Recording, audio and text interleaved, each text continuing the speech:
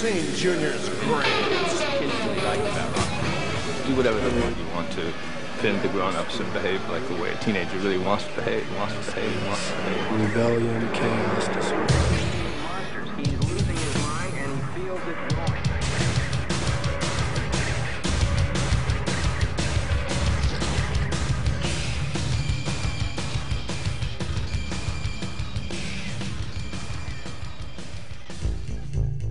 A quiz. Test your powers of discernment by answering the following question. Through their lyrics, sound, concerts, and lifestyles, today's rock artists encourage their fans to A. Trust and obey their parents. B. Honor the great heroes of past generations. C. Value maturity, modesty, and good etiquette. Or D.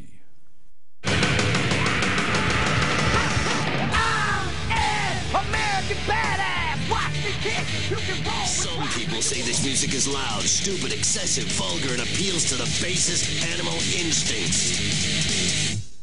That's why we play it. I don't know. I think music really, it's supposed to be like a feeling. It's usually about like youth culture, totally rebelling. Probably a lot of it was rebellion. Has a lot of influence on people and doing your own thing. It's no fun to be good.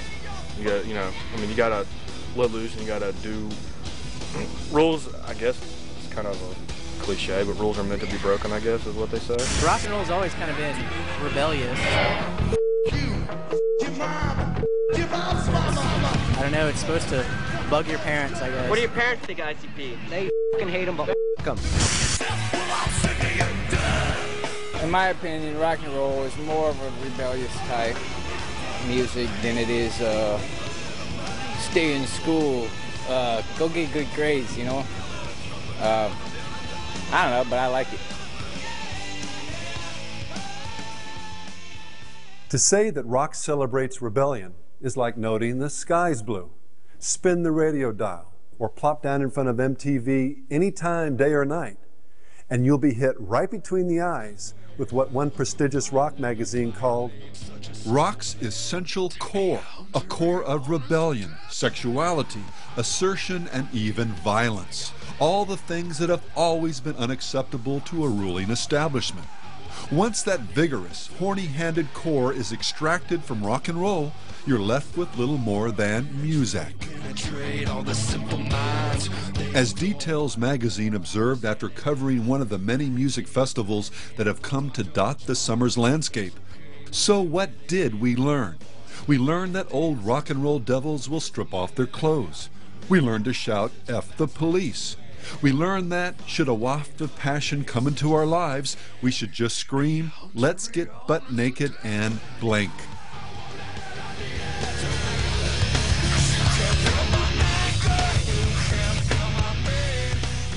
There's no need or time to belabor the obvious. We all know or should know that the essence of rock and roll is rebellion.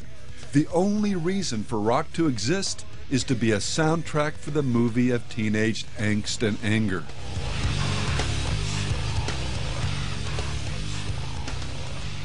A far more interesting as well as profitable line of investigation is to try and understand something of the spiritual implications of this rebellion. Where did it come from? What are its byproducts? Where is it leading us? Is teenage angst and anger just a fact of life like zits? And the music just a harmless way of venting aggression? Or is the truth heavier than that?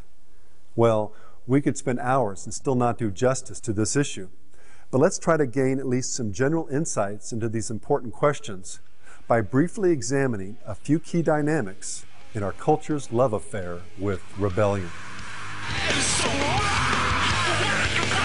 Before we get started, though, we need to make an important distinction.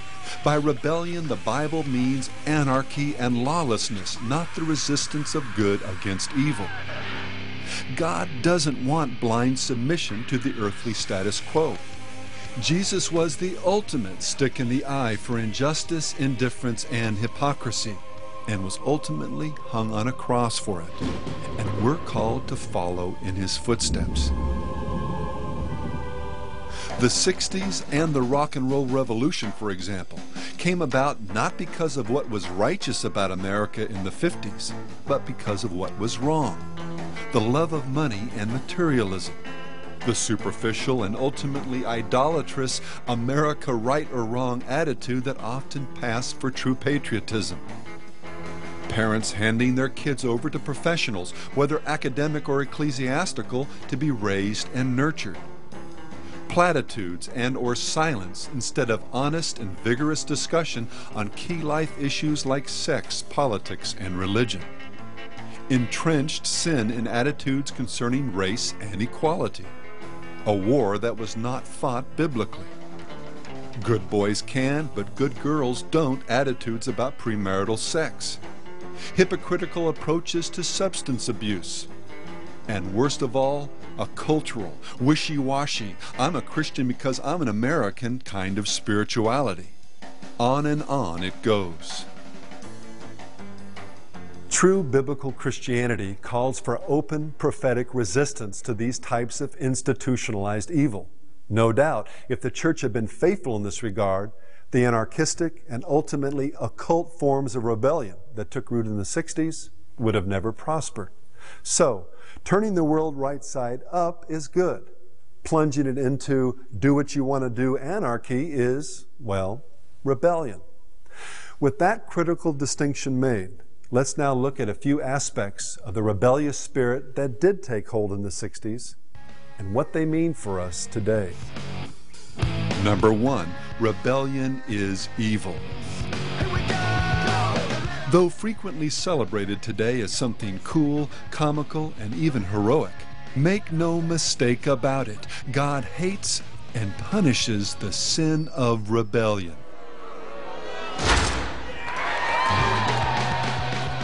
The evil man seeks only rebellion, therefore a cruel messenger will be sent against him.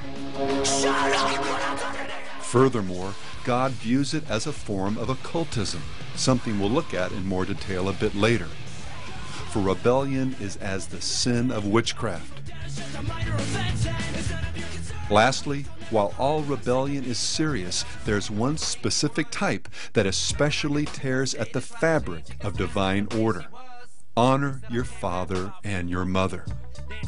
To rebel against, to dishonor one's parents is so abominable to God that cursing or striking them, as well as other extreme forms of protracted rebellion against parental authority, was a capital offense in Old Testament Israel. Shut up, slut, you're causing too much chaos. Just bend over and take it like a slut. Okay, Ma? Oh, now he's raping his own mother, abusing a horse, snorting coke, and we gave him the Rolling Stone cover? In this context, one shudders to think how God views rapper Eminem's rebelliousness, as well as the millions of fans who feed off his depravities. And there's a million of us just like me, who cuss like me, who just don't give a f like me, who dress like me, walk, talk, and act like me. Hit her with the skateboard. Parents and their authority have become a primary target for the grotesque defiance that courses through the world of rock and roll.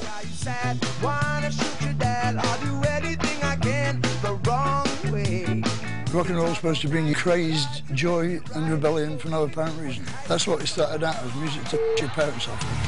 And that's what rock and roll ought to be. Kids ought to come up and just hit you right in the face. I don't mean breaking noses, but I mean with what it is they have to say and dressing different so that adults are going, oh, God, yeah, that's it, you know. Make them throw up. If parents and mom and dad start to like Korn, that's when we become not cool. Rock and roll is attitudes. It's all the things that your parents told you don't do, you can do. So let your dad tell you what to do.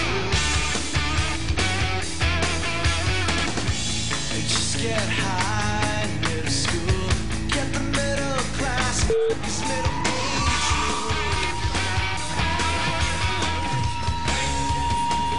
Eat this.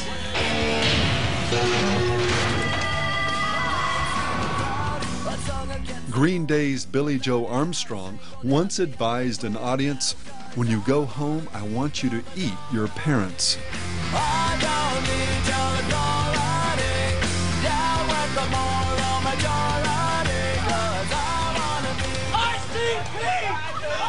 I'm not allowed to listen to him when she's home, but, you know, I don't care. They hate it, but I still go. I don't give a what they say. This is rock and roll. Parents always hate rock and roll. It's in custom. If parents like rock and roll, it must suck. Just keep this in mind. They're playing our CDs when you're not home. They're playing my tapes in your own car. And I'm influencing your children. Just don't push your luck. At a Doors concert in Washington, D.C., Jim Morrison's mother, by all accounts a good and decent woman, came to see her son perform. His only acknowledgement was to stare at her as he sang the infamous words to the song, "The End, Mother, I want to blank you."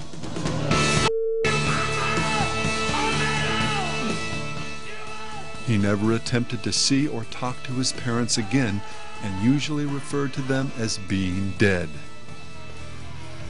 As Perry Farrell said when asked by Rolling Stone for his secret to happiness, "Move as far away from your parents as you can, because I feel like I have no parents. I do what makes sense in my head." Number 2, rebellion is inane, hypocritical, and doesn't work. Not only is this dishonor your parents attitude among the worst types of sin, it ultimately violates the one law of God that goes so deep into the human conscience that almost nobody will deny it philosophically. That is, the golden rule: do unto others as you would have them do unto you. Isn't it interesting how the rock and roll, do-your-own-thing lifestyle goes out the window when suddenly it's the rock star who's the parent?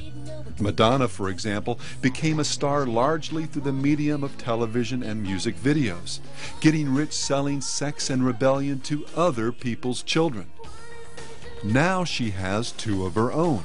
And guess what's one of the big rules that governs her household? You've got it. She can't watch TV, and She can't watch TV? No. This irony became even more painfully obvious in a feature Rolling Stone did on Ozzy Osbourne.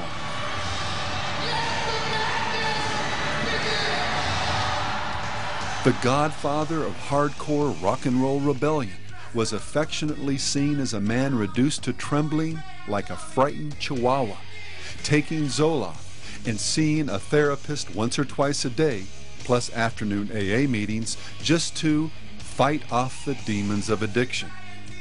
So much for rebellion as a lifestyle choice. And yet, perhaps it is his relationship with his children that is the most tragic and telling. Glaring down at his brood, Rolling Stone reported, he opens his mouth and says, "If you don't shut up, I'll..." He goes silent. His kids look up at him. Well, yes, what will you do? And they start snickering and giggling. For indeed, what dad-like words can he say to them? What is he, Ozzy Osbourne, legendary drug-addled Prince of Darkness, the very founder of parent-freaking-out heavy metal music, going to do?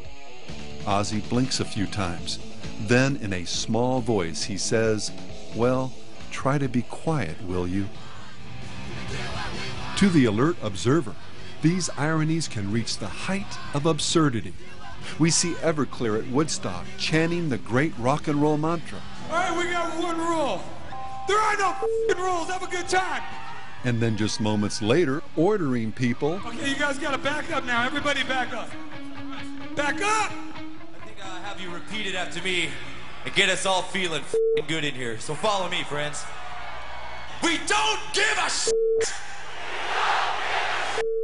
We have bands like Metallica embracing the darkness of nihilism and moral relativism.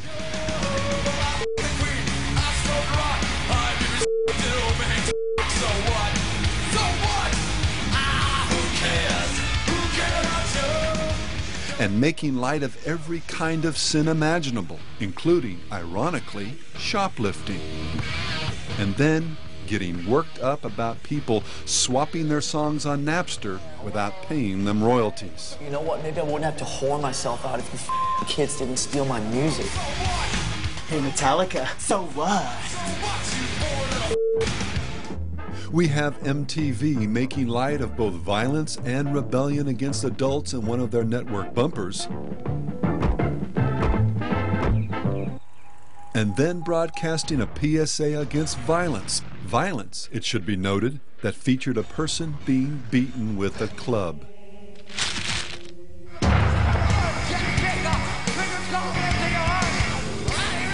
We have bands like Rage Against the Machine getting their audience to do what they tell them to do by chanting,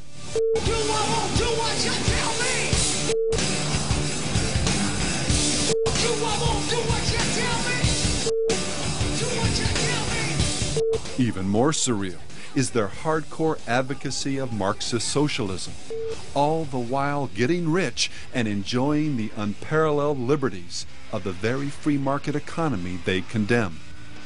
Like other rock artists from time to time, they raise some valid issues, particularly their condemnation of the way our two-party system has been co-opted by big money, special interests, and mushy middle politicians. But what is their alternative? To scream, F you, to advocate unbiblical economic systems that lead to poverty and the loss of freedom everywhere it's been tried? To smash TVs and squat atop a stage prop? What the world needs is a generation that can spread the light, not whine and curse the darkness. And finally, there's the absurdity of an industry that has gotten rich promoting sins that tear at the fabric of society, and then turns around and occasionally tries to raise both money and awareness in order to help fix the very problems that the immorality associated with the music helped create in the first place. You don't have to say nothing. I know your body wants something. R. Kelly, for example, has gotten rich singing about and promoting promiscuity, but was then lauded as a hero when he wrote a song to help fight, get this now, a largely promiscuity-based disease. And then there's Janet Jackson, an artist who's often honored as one of the good guys. Her involvement with Colin Powell's America's Promise Foundation was front and center during her Velvet Rope tour, with some of the proceeds going to help its efforts on behalf of the less fortunate. Help become a mentor for a child. Help keep our kids off the street because they really do need us. Please. But hold on. The facts are in. One of the greatest causes of poverty, poor self-esteem, and disease, the very problems the foundation is attempting to address, is sexual promiscuity and its inevitable byproducts. And what are Jackson's personal life, her music, the concert, and even the concert title filled with? Sexual innuendo, partial nudity, references to genital piercings, sex outside of marriage, bondage themes, etc.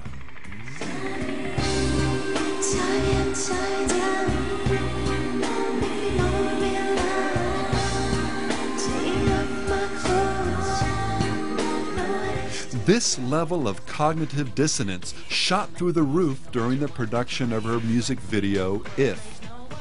Close to 80 pregnant 13 to 17-year-olds, or teens who'd recently had babies, were invited down by Jackson. And the video they saw made? You got it. A veritable training film for lust-driven sexuality. And deep down, Miss Jackson knew it. The article continued. There was one individual, though, who was discouraged from dropping by. Catherine Jackson, her mom. The one person that kept running through my head while I was writing these songs was my mother, Jackson says. I told her, some of my movements are very sexy. I'd be embarrassed if you were there. Well, she might have been able to hide her shame temporarily from her mom, but not from God, as Jesus noted when he declared, "You are those who justify yourselves before men, but God knows your hearts. For what is highly esteemed among men is an abomination in the sight of God. Number 3, rebellion is fundamentally occultic. We saw earlier that rebellion in God's sight is as the sin of witchcraft.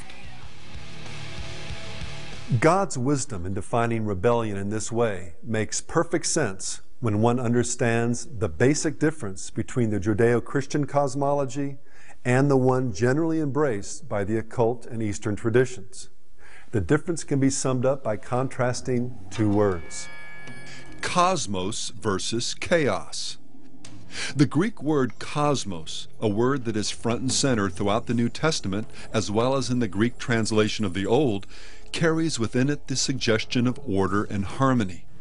In a nutshell, the Bible presents a universe, a cosmos, created by God out of nothing and infused with a symmetry that literally, we now know, defies our comprehension in both its complexity and beauty.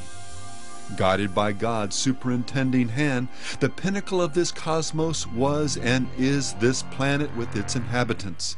And it's here where an interesting distinction is made. The earth was without form and void, and darkness was on the face of the deep. Earth's initial formlessness or unfurnished state is quite different from the tailored order that the word cosmos suggests.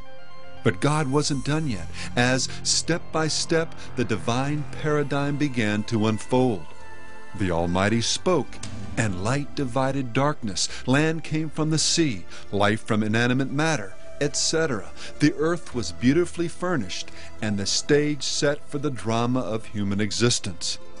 After creating man in his own image, God took an area of land bounded by water and fashioned Eden, an incubator of sorts as well as a pattern for future expansion.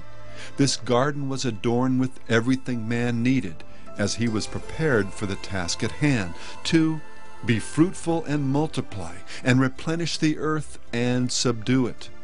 In other words, to make it all as ordered, as beautifully furnished as the garden paradise that was home. Well, most of us know what happened next. Man blew it, and paradise was lost. But that's not the end of the story. The Bible's essential message is the account of God's elaborate and awesomely sacrificial efforts to redeem mankind while remaining true to himself and his righteous standards of justice. And so, through the cross, we were ransomed from the penalty of sin and re-empowered, divinely enabled to get the original job done, to go into all the world and fill it with His glory, to disciple individuals and ultimately nations, to bring life from death, light to darkness, ever-increasing order and harmony from the chaos of sin and destruction. The occult world, on the other hand, in this as well as in most everything else, seeks to reverse the divine order. Rather than God, chaos or emptiness is seen as the ultimate ground of being, and the material world is viewed as either illusory, Maya in the Hindu lexicon, or as in the Gnostic tradition, fallen from the true realm of the Spirit. Amid this quantum cloud of uncertainty, God and His will become either unknowable or subject to the whims of human imagination. Man is born to do what he wills, and chaos has become his midwife. All creation begins in chaos, progresses in chaos, and ends in chaos. The phenomenon of being is this self-synergizing engine of out of chaos, through creativity, into the imagination, back into chaos, out into creativity, so forth and so on. See, quantum physics gave us the real term to describe what happens when you take a powerful psychedelic plant or drug. Chaos. I like the idea of surfing the waves of chaos. I'm surfing the chaos, riding the wave in my mind. We're confused. I'm so fucking confused, man. It's all chaos. Please, man, I'm surfing the chaos like roll, baby, roll. You definitely generate an atmosphere or a mood which might be characterized as rebellion, chaos, disorder, and activity that appears to have no meaning. They have figured out the formula for chaos. Chaos is a beautiful thing.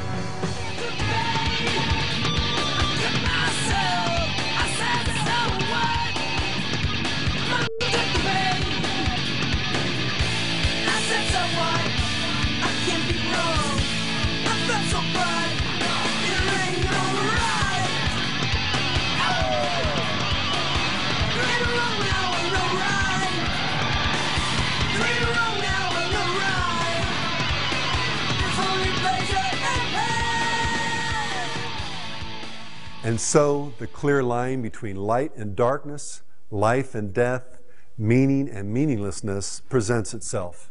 On the one hand, a cosmos, created and sustained by the Almighty, suffused with design and meaning. And our purpose in this cosmos? Well, to love God and submit to His will, to glorify and enjoy the Lord, to grow in grace and become more and more like Him in our character and in the way we think, and then to furnish the void, to, in a sense, colonize the chaos, bringing God's order where there's disorder, discovering and cherishing all that is true, good, and beautiful. And then, on the other hand, there's the embrace of chaos and a descent into the void.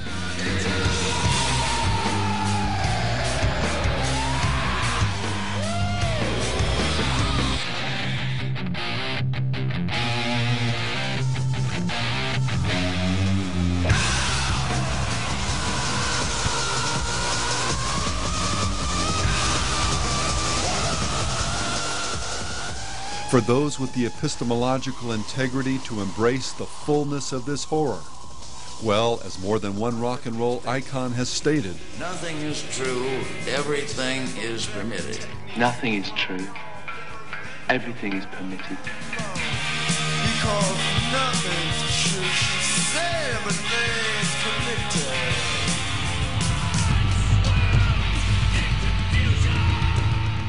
and this is why rebellion is a form of occultism. God's order and rule, His cosmos, is rejected. People begin to worship, to derive meaning from the creation rather than the Creator, the very foundation of witchcraft. People rebel, concoct their own so-called truths, make up their own rules. They begin to do what they want. Most dabble in their defiance, afraid to fully embrace the horror of this nothing's true, everything's permitted worldview. But dabbling with rebellion is like dabbling with theft. You may just be stealing candy, but you're still a thief. Just so, anytime we choose our will over God's, chaos over cosmos, we are rebels and moving in precisely the wrong direction. Jesus understood this as He described the spiritual war to which all of His followers have been called, and then warned what it would take to plunder the kingdom of darkness rather than be plundered by it. He that is not with me is against me, and he who does not gather with me, who does not make a conscious effort to press into Christ, scatters. Everywhere in today's music and popular culture, people are scattering, allowing spiritual entropy to drag them into the void. Artists proudly admit that they don't write real songs, they produce chaos.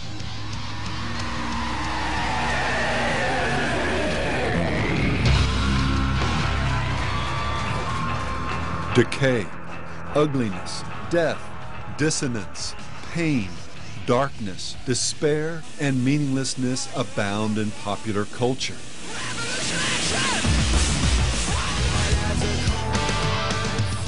Laziness, disrespect, rioting, stupidity, irresponsibility, and perpetual adolescence are everywhere celebrated. Responsibility, what's that? I don't want to think about it. We'd be better off without it.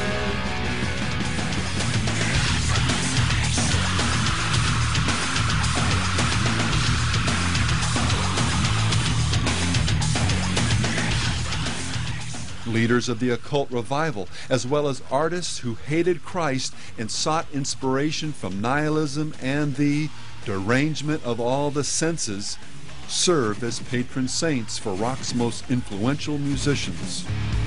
So tell me why. From the annihilation of every sexual taboo, to the now fashionable rejection of Christianity in favor of Eastern and occult religions, evidence of popular music and culture's embrace of chaos over cosmos is practically endless. Rebellion qua witchcraft has all but become the default religion of Western society. Number 4. Rebellion leads to death. Jesus declared that true discernment, understanding what's really going on beneath the surface of something, is aided by examining its fruit, what it produces. Elsewhere, the scriptures declare, "He who sins against me wrongs his own soul. All those who hate me love death." The wisdom spoken of here is a personification of God and involves an absolute commitment to do what He says. Cosmos, not chaos. Submission, not rebellion. This is the God who is, not the great mush God concocted by our postmodern follow-your-heart imaginations. And this God declares, warns, that one of the fruits of those who hate this wisdom is death. Well, once again, the sky's blue.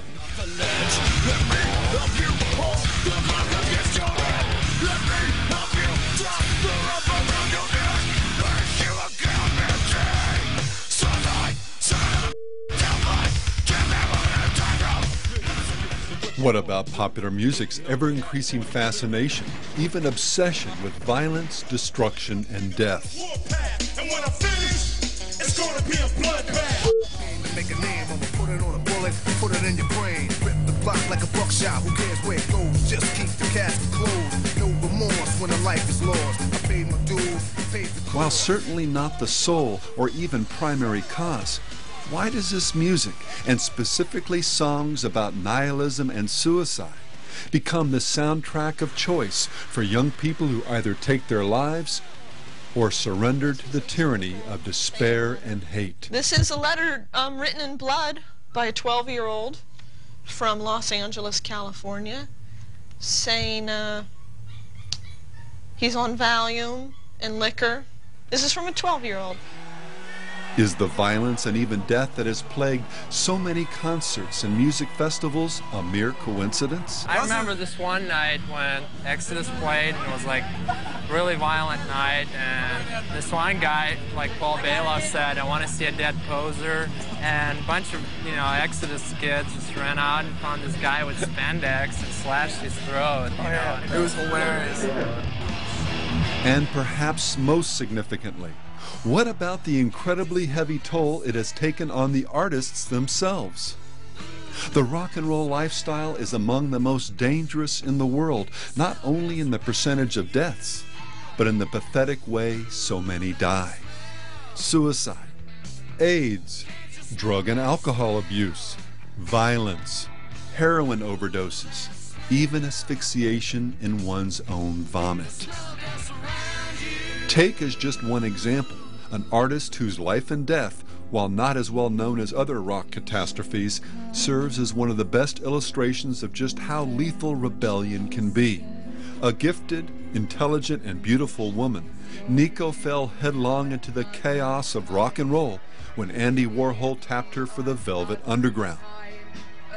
The more you look at the same exact thing, pop artist Warhol had once explained, the more the meaning goes away, and the better and emptier you feel. Well, Nico became a committed disciple of this doctrine of meaninglessness, declaring, "I'm a nihilist, so I like destruction." Nihilism seemed to be the most suitable religion. Through both music and sexual relationships, Nico shared her faith. Punk's godfather, Iggy Pop, for example, credits her with helping him get totally into corruption. Why don't you kiss my blood.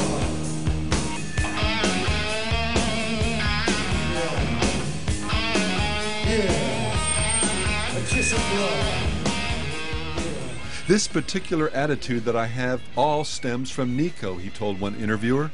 I was a skinny, little naive brat, and she taught me. You are not full of the poison, she said. This is not right. How can you perform when you are not full of the poison? I will help fill you with poison. Otherwise, you have nothing. We do not want to see a person on stage. We want to see a performance. And the poison is the essence of the performer. Well, eventually the poison took its toll. Drugs became her primary sacrament, reaching a depth where eventually she turned her own teenage son onto heroin. Chaos destroyed Cosmos, and moral absolutes were among its victims. I don't have any limits, you know. Without truth, even art was turned on its head as ugliness became her preferred aesthetic. She was almost proud of the fact that her teeth were rotten and her hair was grey and you know, her skin was bad and she had needle tracks all over. I mean, she liked that. That was her aesthetic. She died alone, and the nihilistic wasteland she helped pioneer. A world where ugliness and darkness have become fashion statements. Where the divide between good and evil is blurred and ever-changing. Where death and existential despair are viewed as somehow attractive, brave, and profound. And where the derangement of the senses is the key to creativity. Her spiritual children barely took note of her passing. Of course, by the grace and forbearance of God, far more people live on than die young. But they, as well as each of us, will still one day die. And after death, the scriptures declare, comes judgment.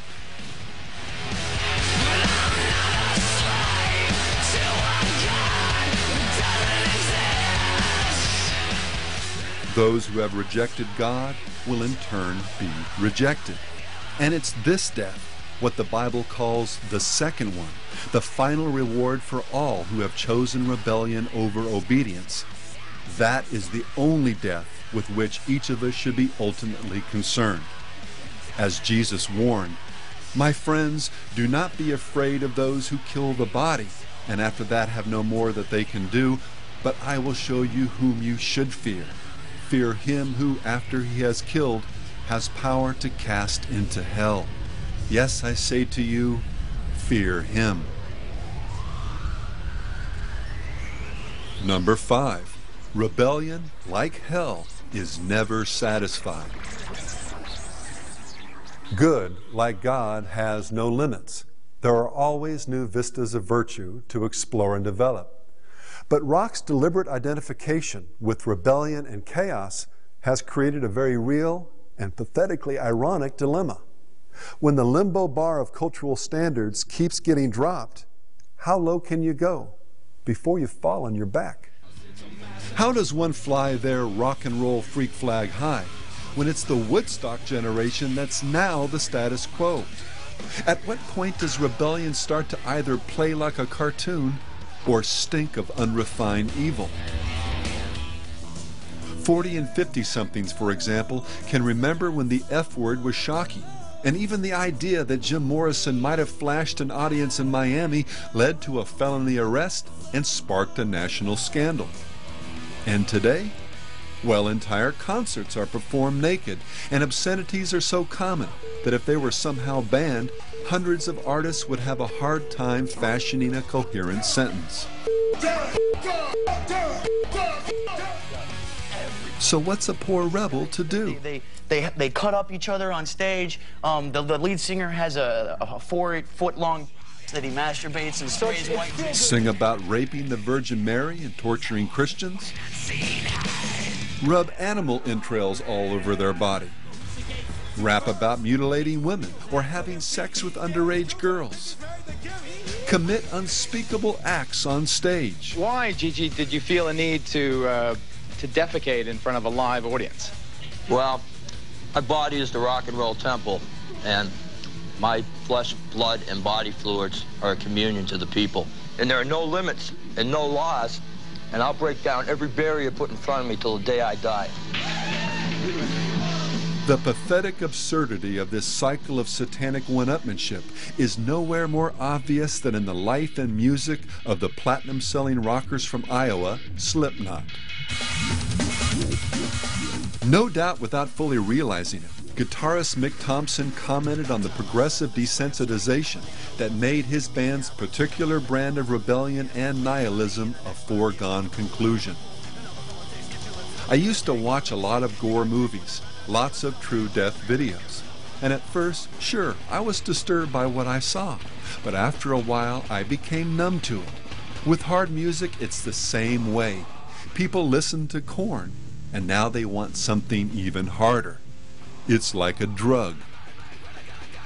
And their drug?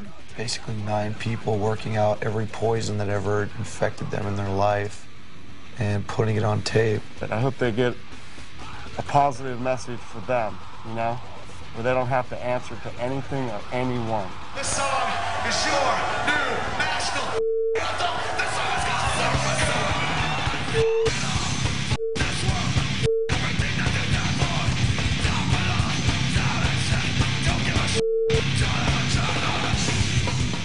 Drummer and group visionary Sean Crahan says the band's mission is to spread the sickness, which includes not only the raw rebellion of their lyrics and music, but live performances that feature band members hitting themselves and each other, drinking urine, smearing feces, throwing up into their masks, starting fires, and in general embracing chaos with a nihilistic vigor that would stun the Vudans of Haiti. And the effect on their audience? Every show, Crahan told Rolling Stone, I've got some kid out there who's hitting himself just like me.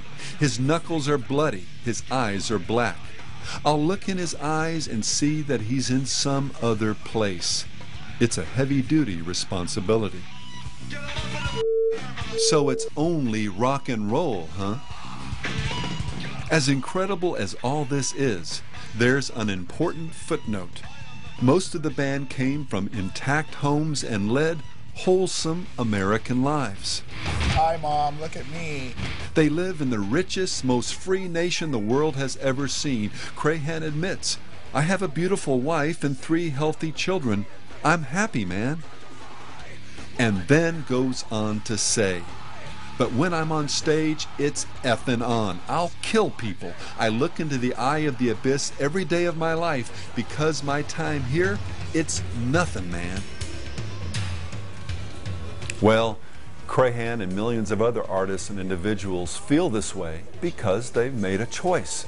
They've embraced the spirit of our age, preferring chaos over cosmos, their will over God's. And now, as they stare into the pit of nothingness, this other place Crahan sees in the eyes of his fans, the anger, pain, and emptiness they experience are not only the result of a self-fulfilling prophecy, they are the emanations of the satanic reality that lies waiting, like a black hole, in the bottom of the abyss. Number 6, rebellion doesn't help, it hurts. Whether it's a song brimming with rage or the semi-controlled violence of a mosh pit, the typical argument for rebellion in music, or many other art forms for that matter, is that it's cathartic, that it provides a healthy release for pent-up anger or pain. And for some, this catharsis can take on the form of ritual, even something religious. Now gather yourselves. All your hate, all your anger, everything that is black and loathsome that dwells inside of you. I want you to pour that into me! And while the vast majority of songs fall into the rebellion for the sake of rebellion category, there is the occasional song that does attempt to address the real trauma people experience in a fallen world. Jonathan Davis of Korn, for example, has powerfully expressed the horror of sexual abuse. You words, I felt dirty and hurt.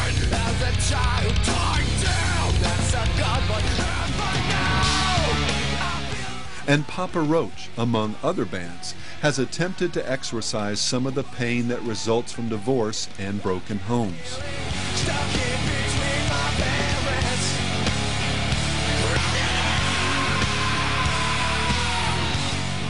No doubt people who have undergone either trauma can experience a measure of relief from these songs, the sense that they're not alone, that someone else has been through it and understands the pain. Screaming, moshing, even cutting oneself can provide, like the use of alcohol or drugs, some temporary relief.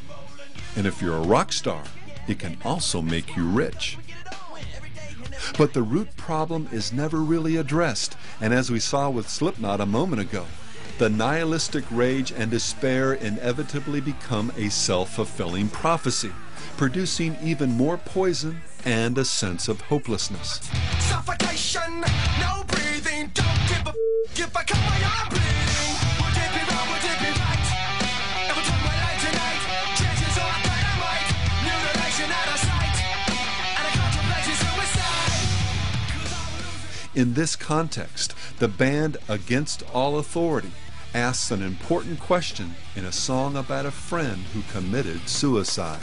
Tell me what friend of mine I met back in school. We had a bottle flame with a skateboard band. There's nothing else for us to do. Got ourselves in out of trouble. Every day we had CS and of course suspension for the kids we would play. Sometimes I feel like it's my fault, like it's my falling out and say goodbye. I don't see his eyes. I'll never understand the choice that to make. What Toby ultimately needed was God and His grace. What he got instead was a bottle of liquor and a blind friend's support as he skated down the ramp of rebellion and into the abyss of chaos. And the only thing to be found there, whether now or later, is death. Every rebellious rock and roll band needs to stare into Toby's eyes, and in the eyes of millions of others just like him. To understand the bigger spiritual picture here, let's close with an analogy. As we've already seen, the Bible makes it very clear that a root problem is sin, both those we commit and the ones that are committed against us. And let me say something here. Look, in many ways the wheels have come off our culture, and I know that many of you watching have been run over by them. Divorce, rejection, sexual abuse, violence, the lack of love and encouragement, on and on. It's a hurting world. But here's the bigger problem. Each of us is like a radio, designed by God to receive the true signal of His light and love. But because of sin and our innate drive to do our own thing, to possess this radio on our own terms, we've lost this ultimate signal. It never stopped broadcasting, it's just that we've stopped receiving the frequency. And so we begin looking for our own answers, for our own redemption, spinning the dial, looking for a signal that we like, that seems to fit our specific needs or personality, something that we can dance to. Well, rebels like rebellious music. Those with anger, angry. The lustful, lusty. And those who hurt, well, music by people who hurt. For someone who's lost and alone, these stations on the dial can provide a measure of comfort and temporal satisfaction. But ultimately, each is just a broadcast Tower of Babel, a soul-numbing distraction to keep the herd moving on down the highway to hell. God has the answer, a true signal to save us, heal us, and lead us home. But we've got to give Him control over our radio and allow Him to reset the frequency. Obedience, not rebellion, is the beginning of wisdom, and Christ's blood, not our sweat or tears, is the only way out of the valley of death.